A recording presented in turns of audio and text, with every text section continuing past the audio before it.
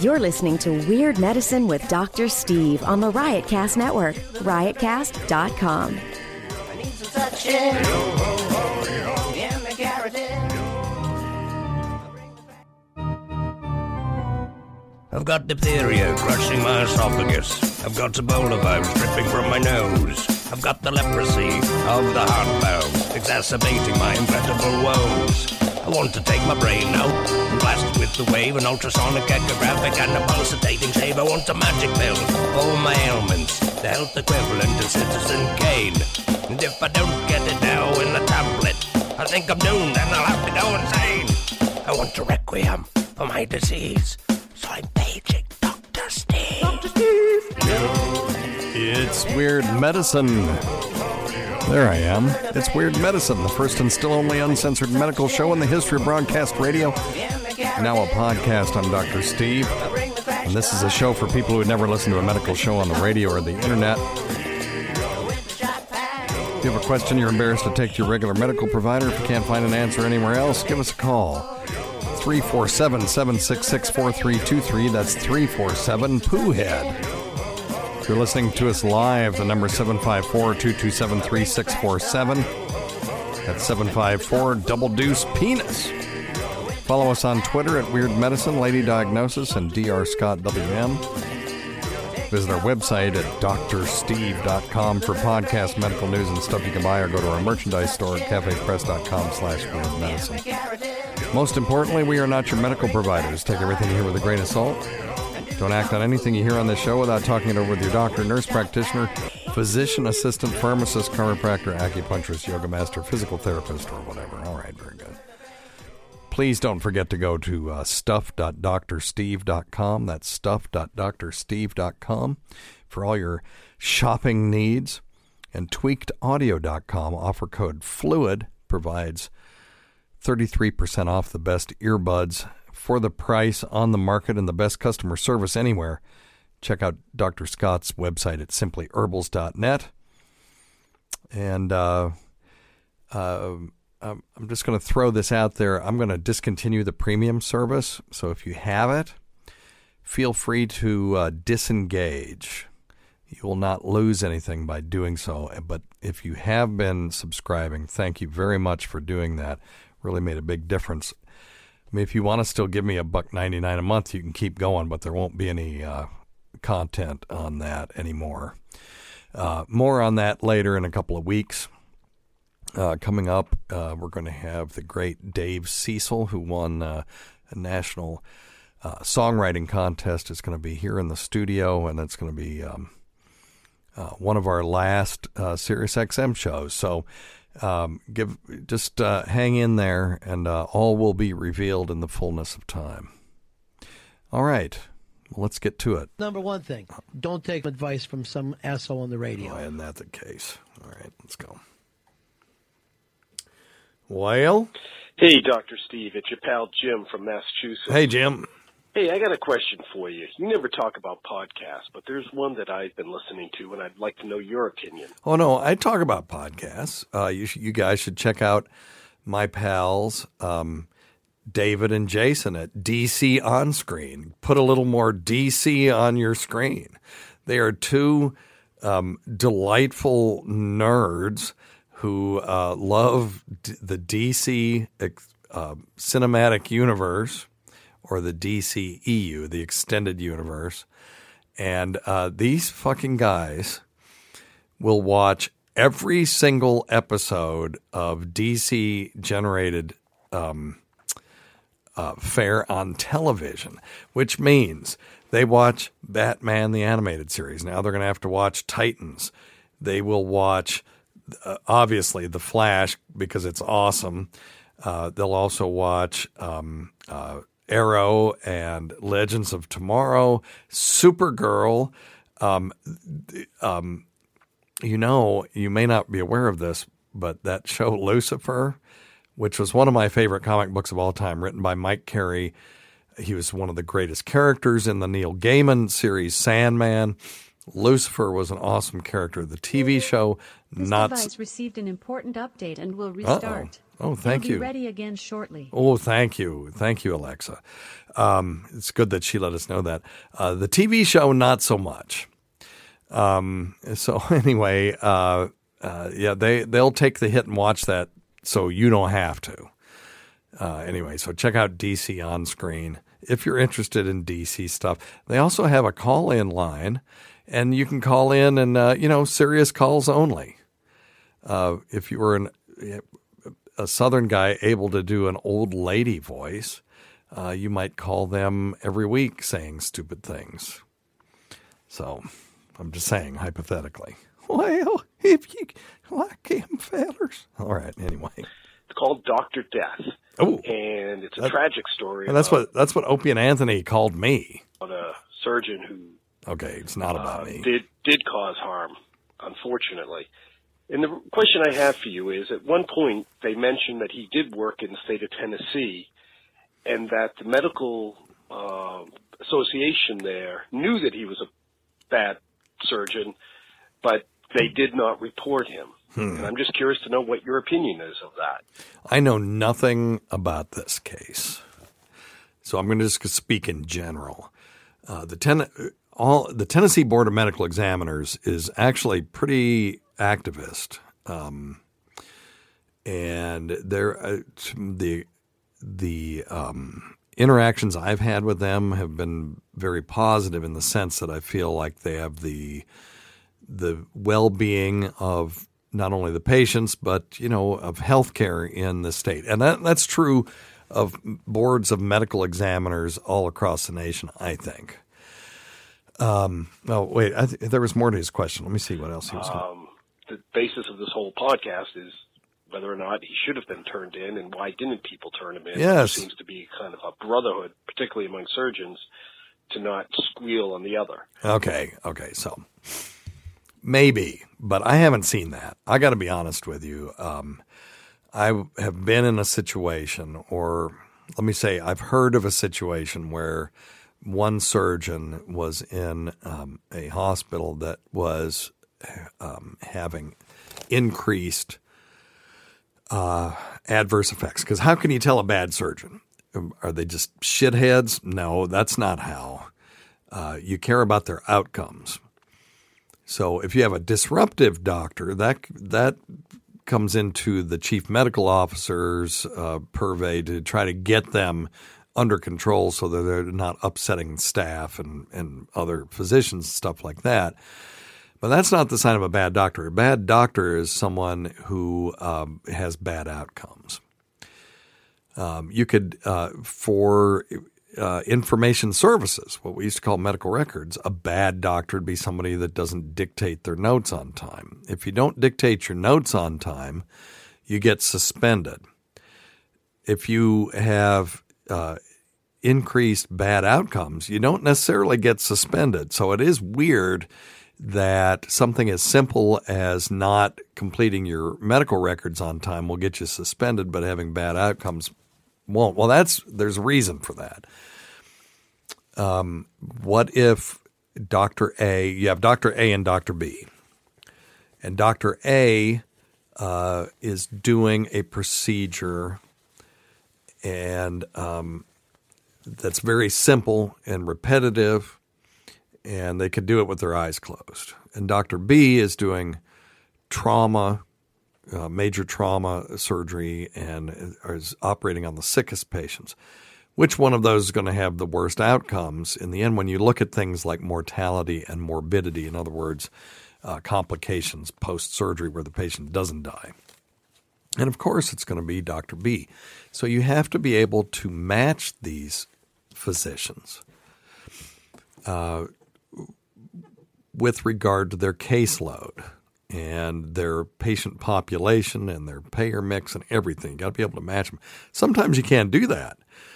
Sometimes you may have one physician or one surgeon, and this could be an MD or a DO, that is well, let's also throw podiatrists or DPMs into this as well. because they are surgeons that will operate. What if you just have one? What are you going to compare them to? Now you have to compare them to national averages, and what if they only operate on the sickest people? You got somebody that's really got an interest in, say, diabetic wounds or something like that. They're going to have worse outcomes than somebody that's just taking off toenails and stuff. So there's that. Now, if you have somebody that's clearly having bad outcomes compared to some cohort, and it could be the national average, it could be locally. If you have 3 cardiothoracic surgeons and 2 of them have great outcomes and one has post-operative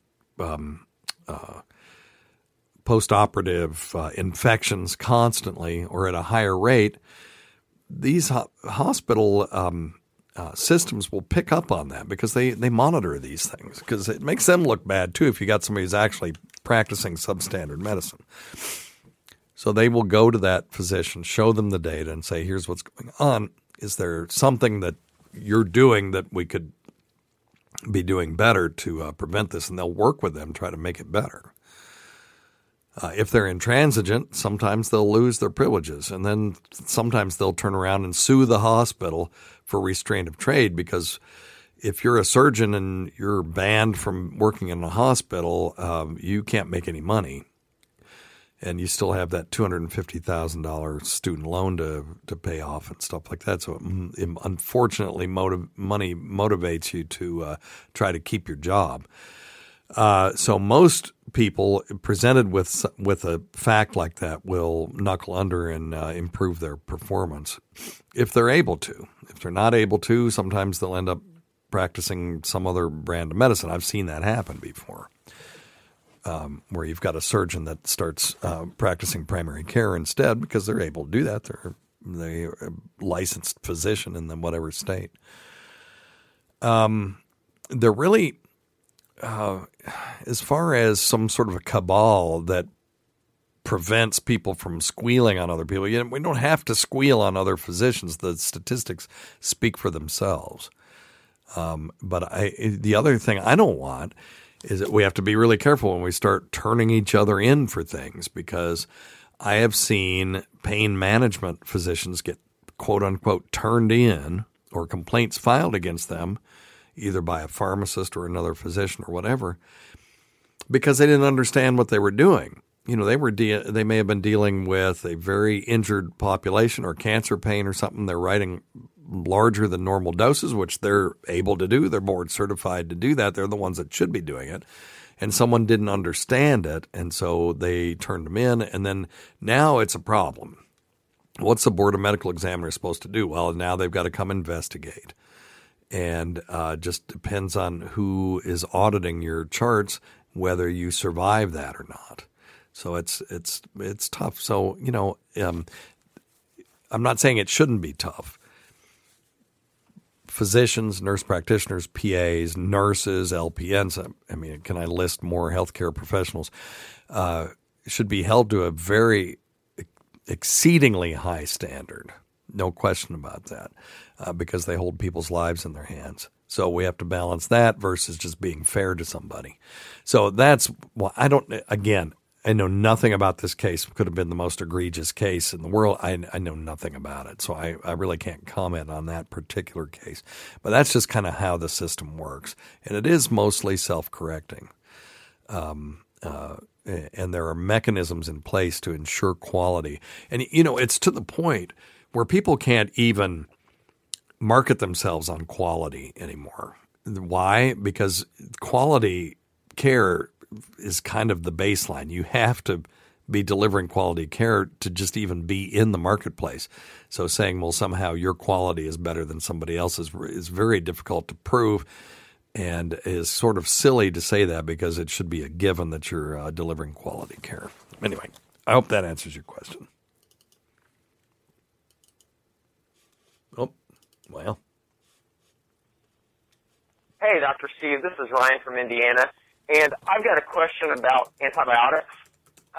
So recently I was going through a dental infection, and I did get it taken care of going through the dentist, but looking online, I seem to be getting mixed answers with this about people saying that it's okay to take these fish antibiotics, the Fish Mox and Fish Mox Forte. According to survivalists, they say that this is a good addition to having a bug-out bag or an emergency kit. And other people are saying that it's not a good idea, that there's a reason that it's fish antibiotics and not, labeled for humans. But under the pill identifier, they seem to have the same markings on the pills. And if you look them up on the pill identifier website, it doesn't say that it's for humans or for animals or fish or whatever. It just says, amoxicillin, 250 milligrams, 500 milligrams, etc. So I guess my question is taking or having this fish amoxicillin safe for a bug-out bag or safe for humans to take? Okay. So he had a dental infection, and someone told him, yeah, you could just take fish antibiotics, because it's true. Fish take the same things we do. And you can go right online and buy fish amoxicillin, fish fluconazole, which is antifungal. And, why not? Surely they're fine, right? Well, here's the thing. Things that are not marketed for human consumption, that are prescription medications, are not legal for sale in the United States for the purpose of humans taking them. And there's actually a reason for that. Fish antibiotics are apparently completely unregulated. They should fall under the Food and Drug Administration, which is the group that oversees human and animal drugs. But those are for companion animals and food animals. Ornamental fish don't fall under that category. So they're available in pet stores or online. They've not been approved, conditionally approved, or even indexed by the FDA, and it's completely illegal to market them for humans. There's no assurance of purity, no assurance of safety, no assurance of effectiveness. The FDA doesn't have any information whether these things are even what they say they are. And the veterinarians say the reason the FDA doesn't regulate them is just too small of a problem for them to bother with. But I'll guarantee you, if this keeps up, where if there's an adverse effect from somebody taking a fish antibiotic, the FDA will get involved.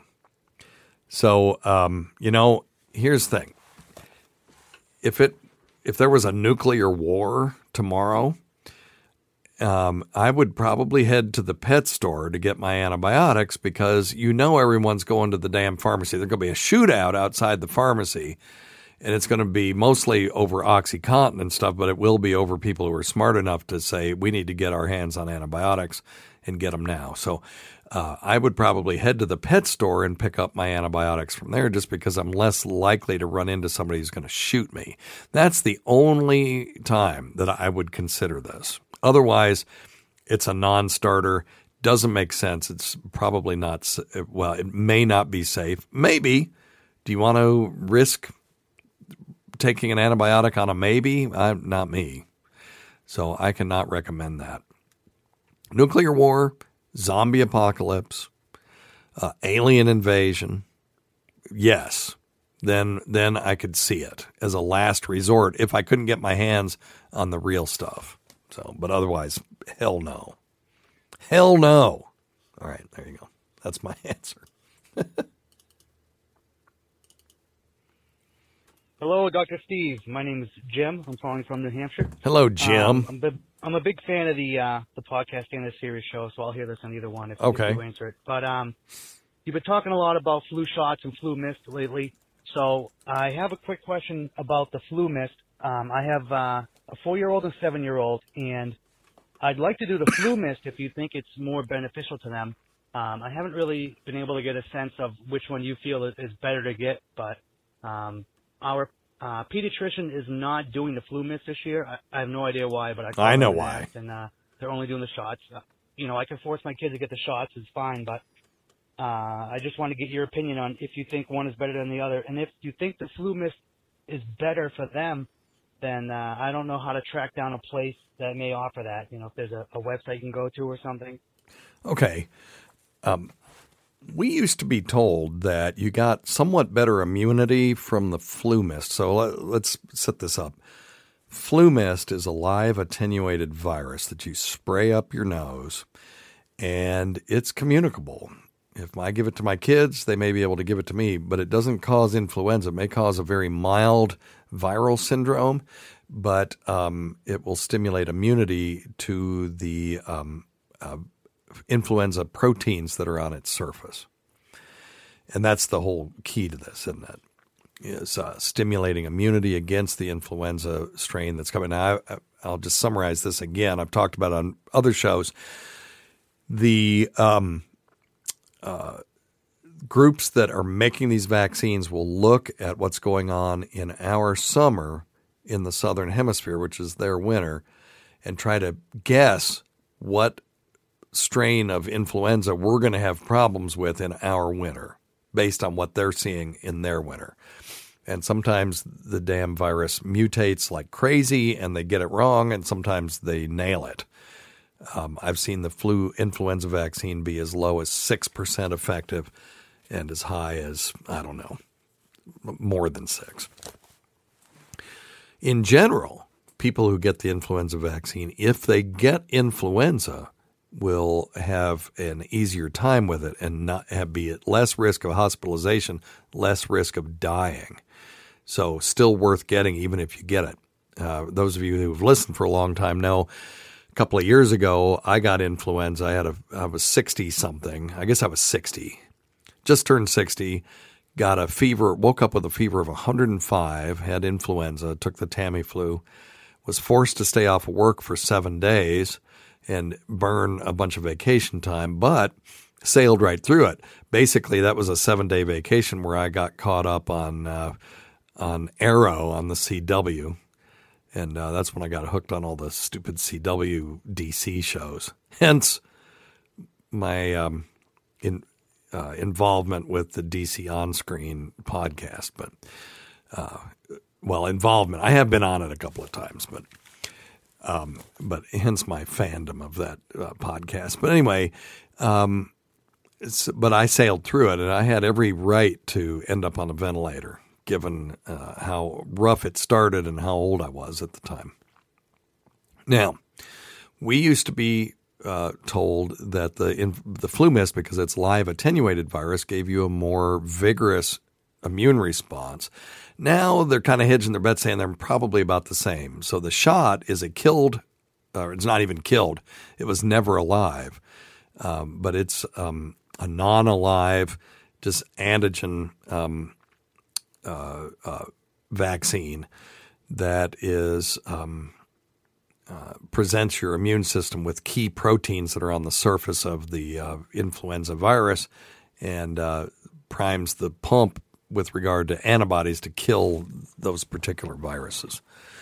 So if it's the same, then all right, so what are you going to do? If your kids are afraid of needles and are just pitching a fit, I'd give them the flu mist. If you're under 50 and you don't like needles and the flu mist is readily available, I'd do the flu mist, the nasal spray. Otherwise, just take the shot. Everybody else takes the shot. Now, why does your pediatrician not have it this year? Because they got burned last year and the year before because it was offered for sale and then taken, and then that offer was withdrawn. Because last year and the year before, the powers that be determined that the flu mist was worthless. And so they didn't offer it. So people have gotten out of the habit of ordering it, which is too bad because it is a nice alternative. The year that I got influenza, I also had flu mist and the flu shot because my kids had gotten flu mist, and then of course they turned around and gave me the virus. So I got the even though I was too old, quote unquote, to get the flu mist vaccine sprayed up my nose, I still got the flu mist vaccine because I guarantee you my kids infected me with the live attenuated virus. And then I got the flu shot as well. And I still attribute all of that to me just sailing through. I was sick for a day and then I was fine. All right. Listen to last week's show. If you didn't hear it here, I had him also on the podcast. You can go to drsteve.com, listen to the podcast. It's called Hyperflusics. And I had Richard David Smith, the owner and CEO, co-CEO with his wife Shatai of Hyperphysics, which is an energy drink for nerds. And he got influenza without having a flu shot, ended up on the ventilator. It was touch and go there for a while. And so he is my greatest ally when it comes to talking to people about getting flu vaccines. And but yeah, he's a lot younger than me, and he almost didn't make it. And I did have my vaccines, and I sailed through. I can't say 100% that's what it was. It was, it's a cohort of one, but it's still I feel that helped me to sail through that. Anyway, all right. Today's episode is brought to you by Angie. Angie has made it easier than ever to connect with skilled professionals to get all your jobs and projects done well. Let me tell you, there's the version of it where you try to do something at home, and then there's a version of it where you have someone help you, you watch them do it the right way, and you go, thank God I didn't try to do that myself. I have fully done things around the home that I think look good, and then a bang in the night, and I wake up to a shelf collapsing, a painting falling off the wall. I've seen it all go south. I own a home, and I can tell you, I know how much work it can take. Whether it's everyday maintenance and repairs or making dream projects a reality, it can be hard just to know where to start. But now all you need to do is Angie that and find a skilled local pro who will deliver the quality and expertise you need. Whatever your home project, big or small, indoor or outdoor, you can Angie that and connect with skilled professionals to get the project done well. Right now, one of my wish lists is I want a bike for my condo in Milwaukee, and I would love to rig it up on a pulley in the ceiling because I have one of those lofted ceilings, but I'm so scared to try that on my own. Angie has 20 years of home experience, and they've combined it with new tools to simplify the whole process. Bring them your project online or with the Angie app. Answer a few questions and Angie can handle the rest from start to finish, or help you compare quotes from multiple pros and connect instantly, which means you can take care of any home project in just a few taps. Because when it comes to getting the most out of your home, you can do this when you Angie that. Download the free Angie mobile app today or visit Angie.com. That's ANGI.com. Hey, Dr. Steve, this is Lee, calling from just up the road in Central Virginia. Hi, Lee. Long-time listener, first-time caller. Got a quick question. I'm a lifetime runner, and have just quit recently due to problems with my knees and my hips. But I've developed something I think is called Morton's neuropathy or neuropathy. Feels like I've got a sock stuck between my toes on my left hand, on my left foot. Hand? Sorry, my left foot, not my left hand. But wondered if you could provide any details on that. And you mentioned on one of the shows recently some supplements that you were taking for something similar, it sounded like, and I was wondering if you could give me some advice on that. Yeah, I don't think this is a Morton's neuroma. Morton's neuroma is usually painful. It affects the bottom of your foot, usually the area between your third and fourth toes. But it could feel like you're standing on a fold in your sock, or you've got a sock between your toes. So it could be a Morton's neuroma. What it is it's a thickening of the tissue around the nerves that lead to the toes themselves. And it can, in some people, it's a sharp burning pain. Other people, it's dull and has this sort of weird dysesthesia like he has. Dysesthesia meaning weird feeling. People who wear high-heeled shoes can get it. Runners can get it, stuff like that. And people that have bunions and hammer toes and real high arches will also get it. So most of the time this is treated by a podiatrist. If it's going to be treated in an aggressive way, they'll do x-rays, they might do ultrasound, could do an MRI, and every once in a while they can inject it, or they can do this decompression surgery, or they can actually go in and remove the nerve. But then you're going to have a dysesthesia then because you're going to have a numb foot, or at least that part of your foot. At home, what you can do is, if there's no contraindication, you can take anti-inflammatory medications. What else is in anti-inflammatory?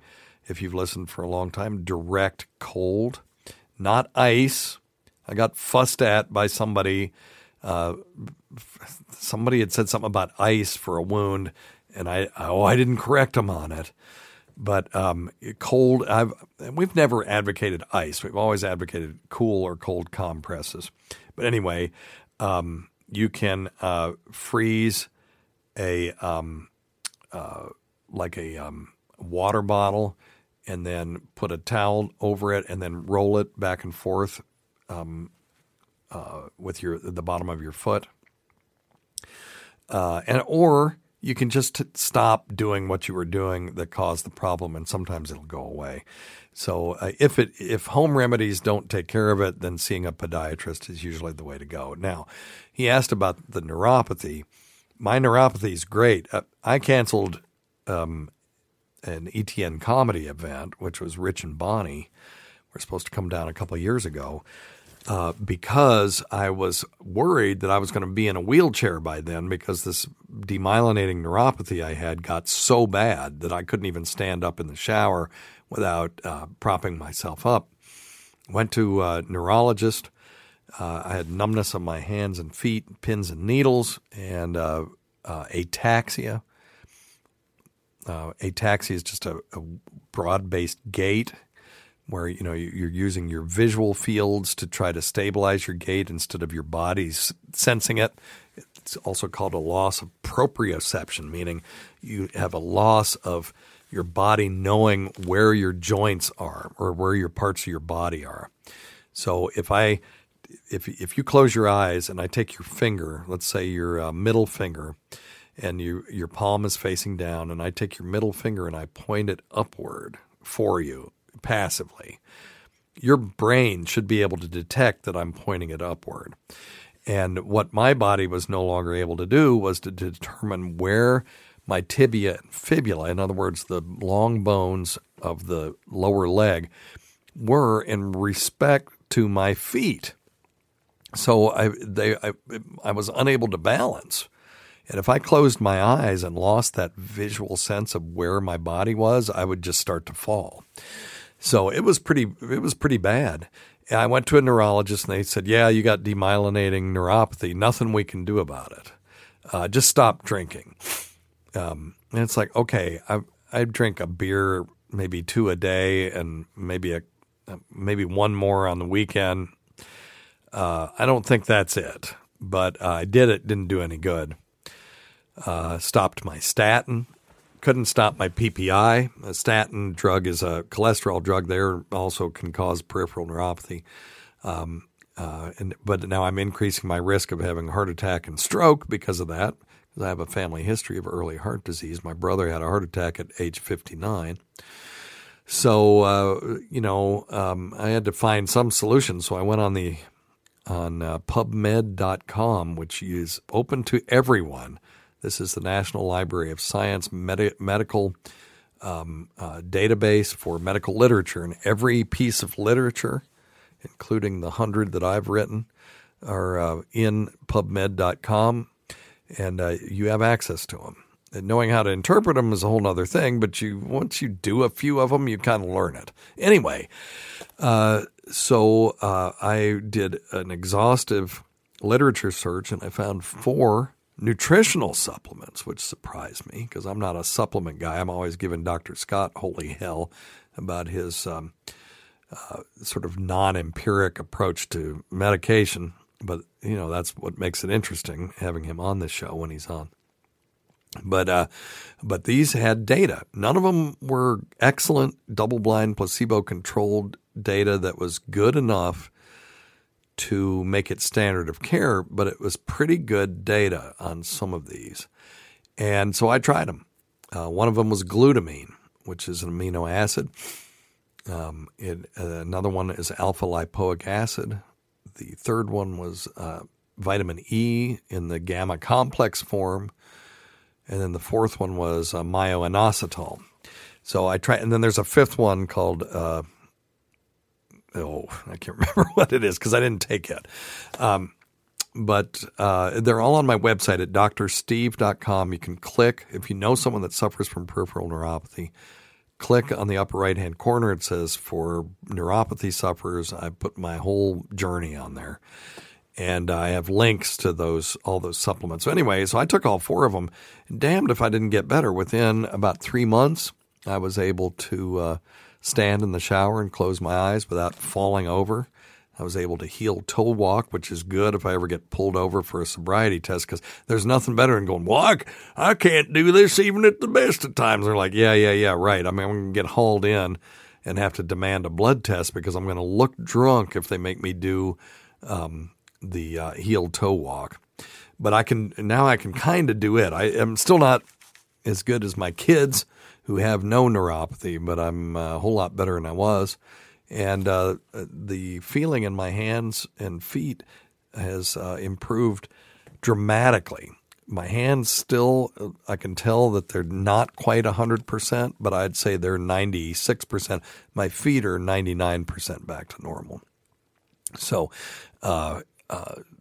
I'm pissed at my neurologist for just blowing me off and saying there's nothing we can do. I always hate it when people say that. But I'm doubly pissed that it's like, dude, aren't you supposed to know this stuff? So anyway, but I am happy that I was able to do that research and find something that actually helped. And again, it's a cohort of one. I can't make any generalized statements about it other than that's what happened to me. But I do have the articles and links to those articles so that you can read them your damn self on my website at drsteve.com. Okay. Hope that answers your question. Ahoy, Dr. Steve. This is Bobby from Texas. Hey, Bobby. I've got a 5-year-old daughter who for the past... Well, I have 2 radio shows. 2 months plus has had a cruddy cough, and it's been persistent. It's been ongoing.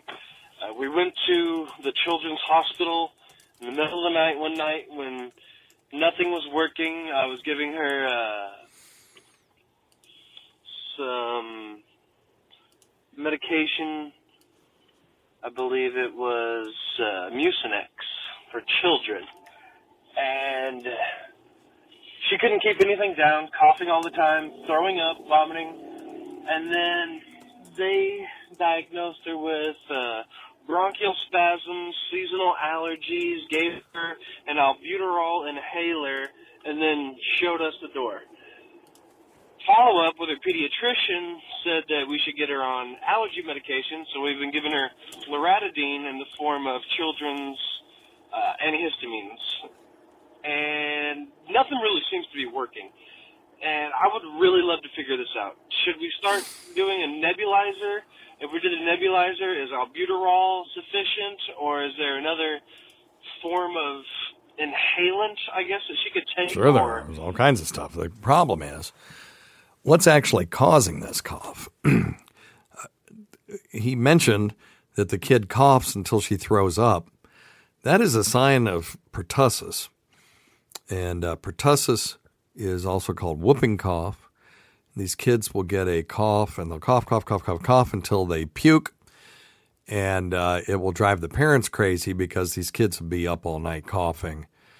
And if you all remember, longtime listeners to the old Opie and Anthony show, Anthony Cumia got pertussis, and it took him off the air for some period of time. And then even after that, if he would laugh, he would cough. I'm not saying anything out of school. He talked about it on the air. At that time, I wrote a letter to SiriusXM saying, look, you need to require pertussis vaccine for the adults who work in this building because a pertussis outbreak, because it's whooping cough is very contagious, could cripple this organization. Of course, they didn't do anything about it, but so it could be that. The problem with it is when you treat people with the proper antibiotic for whooping cough, the inflammation persists in the lungs for up to 4 to 6 weeks afterward. So it can last for a long time, even after the bacterium is dead. So it could simply be a case of undertreated whooping cough, in which case we would expect it to go away here directly, as we say in Tennessee. Now, if that's not it, then a pediatric pulmonologist or a pediatric immunologist may be the next place to go. There are other allergy medications. I've seen kids with mild intermittent asthma and moderate persistent asthma come off all their medication once they get started on montelukast, aka Singulair. Now, it's not a perfect drug. There are downsides to it, but most kids tolerate it really well, and that could be an option. An inhaler, a nebulizer may help, but you want something to prevent the or to reduce the sort of chronicity of this syndrome that your daughter has. And to do that, she's going to have to be on suppressive medication for some time. If it is an allergy, just treating the underlying allergy, maybe with allergy shots or something like that, may help. But she needs to see a specialist for this. And the pediatrician, I don't know how many times. And here's the thing. Look, if you go to the pediatric emergency room, all they're going to do is do something expedient to get her out of the door. And that's not that's not a criticism of emergency rooms. That's what they're there for. They're there to deal with emergencies, get people stabilized, and get them the hell out of there. And so you're not going to get a good answer there. You're going to get a good answer by following up with your pediatrician multiple times. And if they don't get anywhere, then being referred to either a pediatric pulmonologist or a pediatric immunologist if it looks like it's allergic, and go from there. The thing I like about pulmonology is they can do the spirometry, they can measure her lung volumes, they may do x-rays and be able to interpret those. There are other, even all the way. I've heard of kids before they had a chronic cough. You know what? They inhaled a penny, and they've got a foreign body stuck in their lungs, and nobody ever found it. And the pulmonologist found it. Penny would be pretty easy to see on an x-ray, but what about a fish bone or something like that? You might not see it. They would find it when they did bronchoscopy. So I would kind of lean toward the pediatric pulmonologist as my first place to go after you've exhausted what the pediatrician has. Okay, and let me know how that turns out, if you would, please. Now I'm going to worry about her. Hey, Dr. Steve, this is Clint. And this is Candace. We just dialed 1-800-22-PENIS. Yay! We got a question on taping your mouth at night for like mouth breathing. It's called a biohack. I was just wondering if you've heard of it, if you know anybody who does it, or if it even helps. I'm sure it helps maybe post-nasal drip and stuff like that. But I was just wondering if you know anything about it. I've tried it. I've used a Band-Aid, something. I didn't use duct tape the first time. So I was just seeing it, what you know about it. Thanks, buddy. Thank you. Okay. Thank you. I think that's the first time we've ever had that, where a couple is called together, and then she didn't add anything to that, but except a very cute voice. But anyway, there are people that do this, that tape their mouths shut at night. There is a thing called Somnifix, and you can get this at Amazon stuff.drsteve.com. And it's a gentle mouth tape for better nose breathing and improved nighttime sleeping. I'm not endorsing it. I'm just saying it exists. There's actually a product out there for taping your mouth shut. And it is an option, I guess. But I got to be honest with you. Why are you mouth breathing? If you have a deviated septum, fix that. If you're just a goofy mouth breather, there are other things that you can do. There are straps that you can use to keep your mouth shut. There are appliances you can wear in your mouth. You can talk to your dentist about. But here's the thing. I don't want you just taping your mouth shut if you're snoring, particularly if you're a bad snorer. If you're thinking of doing something like this, you must be a really bad snorer. And if you are, there's a possibility that you have untreated sleep apnea syndrome.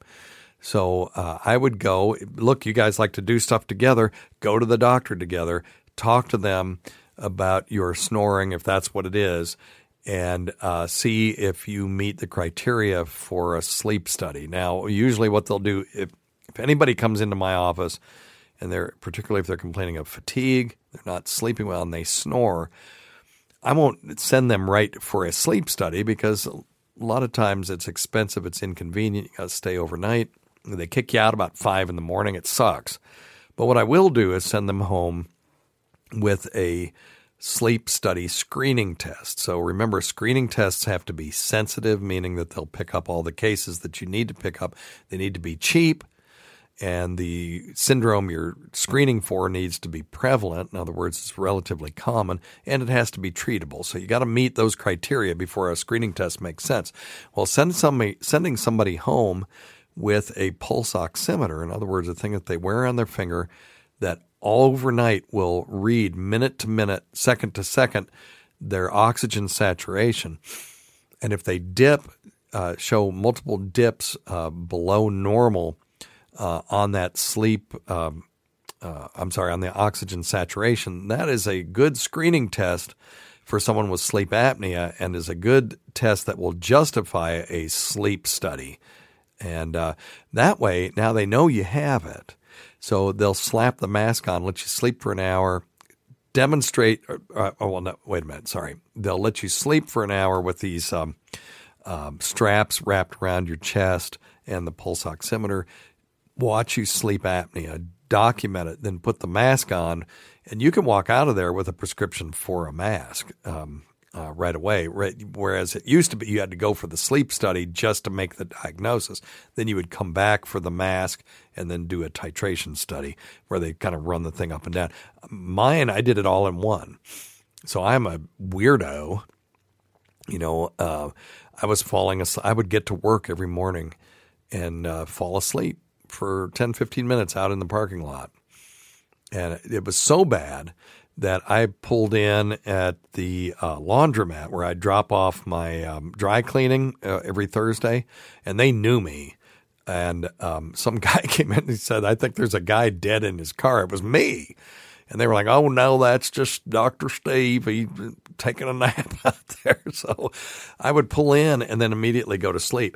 And I got to where I couldn't watch TV without falling asleep. My kids were yelling at me, and my wife was mad because we'd have to watch things twice, and it was messing up our TV time. So I went and I had the screening test. It's very simple. Wear a thing on your finger, and they put you wear a band around your chest, and it will read your breathing and oxygen saturation. And if the breathing stops and the oxygen saturation drops, that's a positive screening test.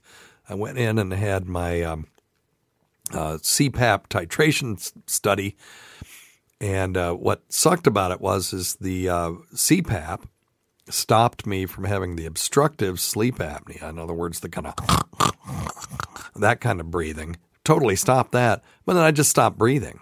It was like my body said, "Well, we don't have to breathe at all." So I have what's called complex sleep apnea. So I have a mixture of obstructive sleep apnea and central sleep apnea.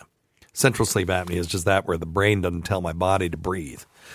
And you'll never die from, you won't die directly from that. In other words, you'll never totally forget to breathe to the point where you just don't breathe and then you don't wake up.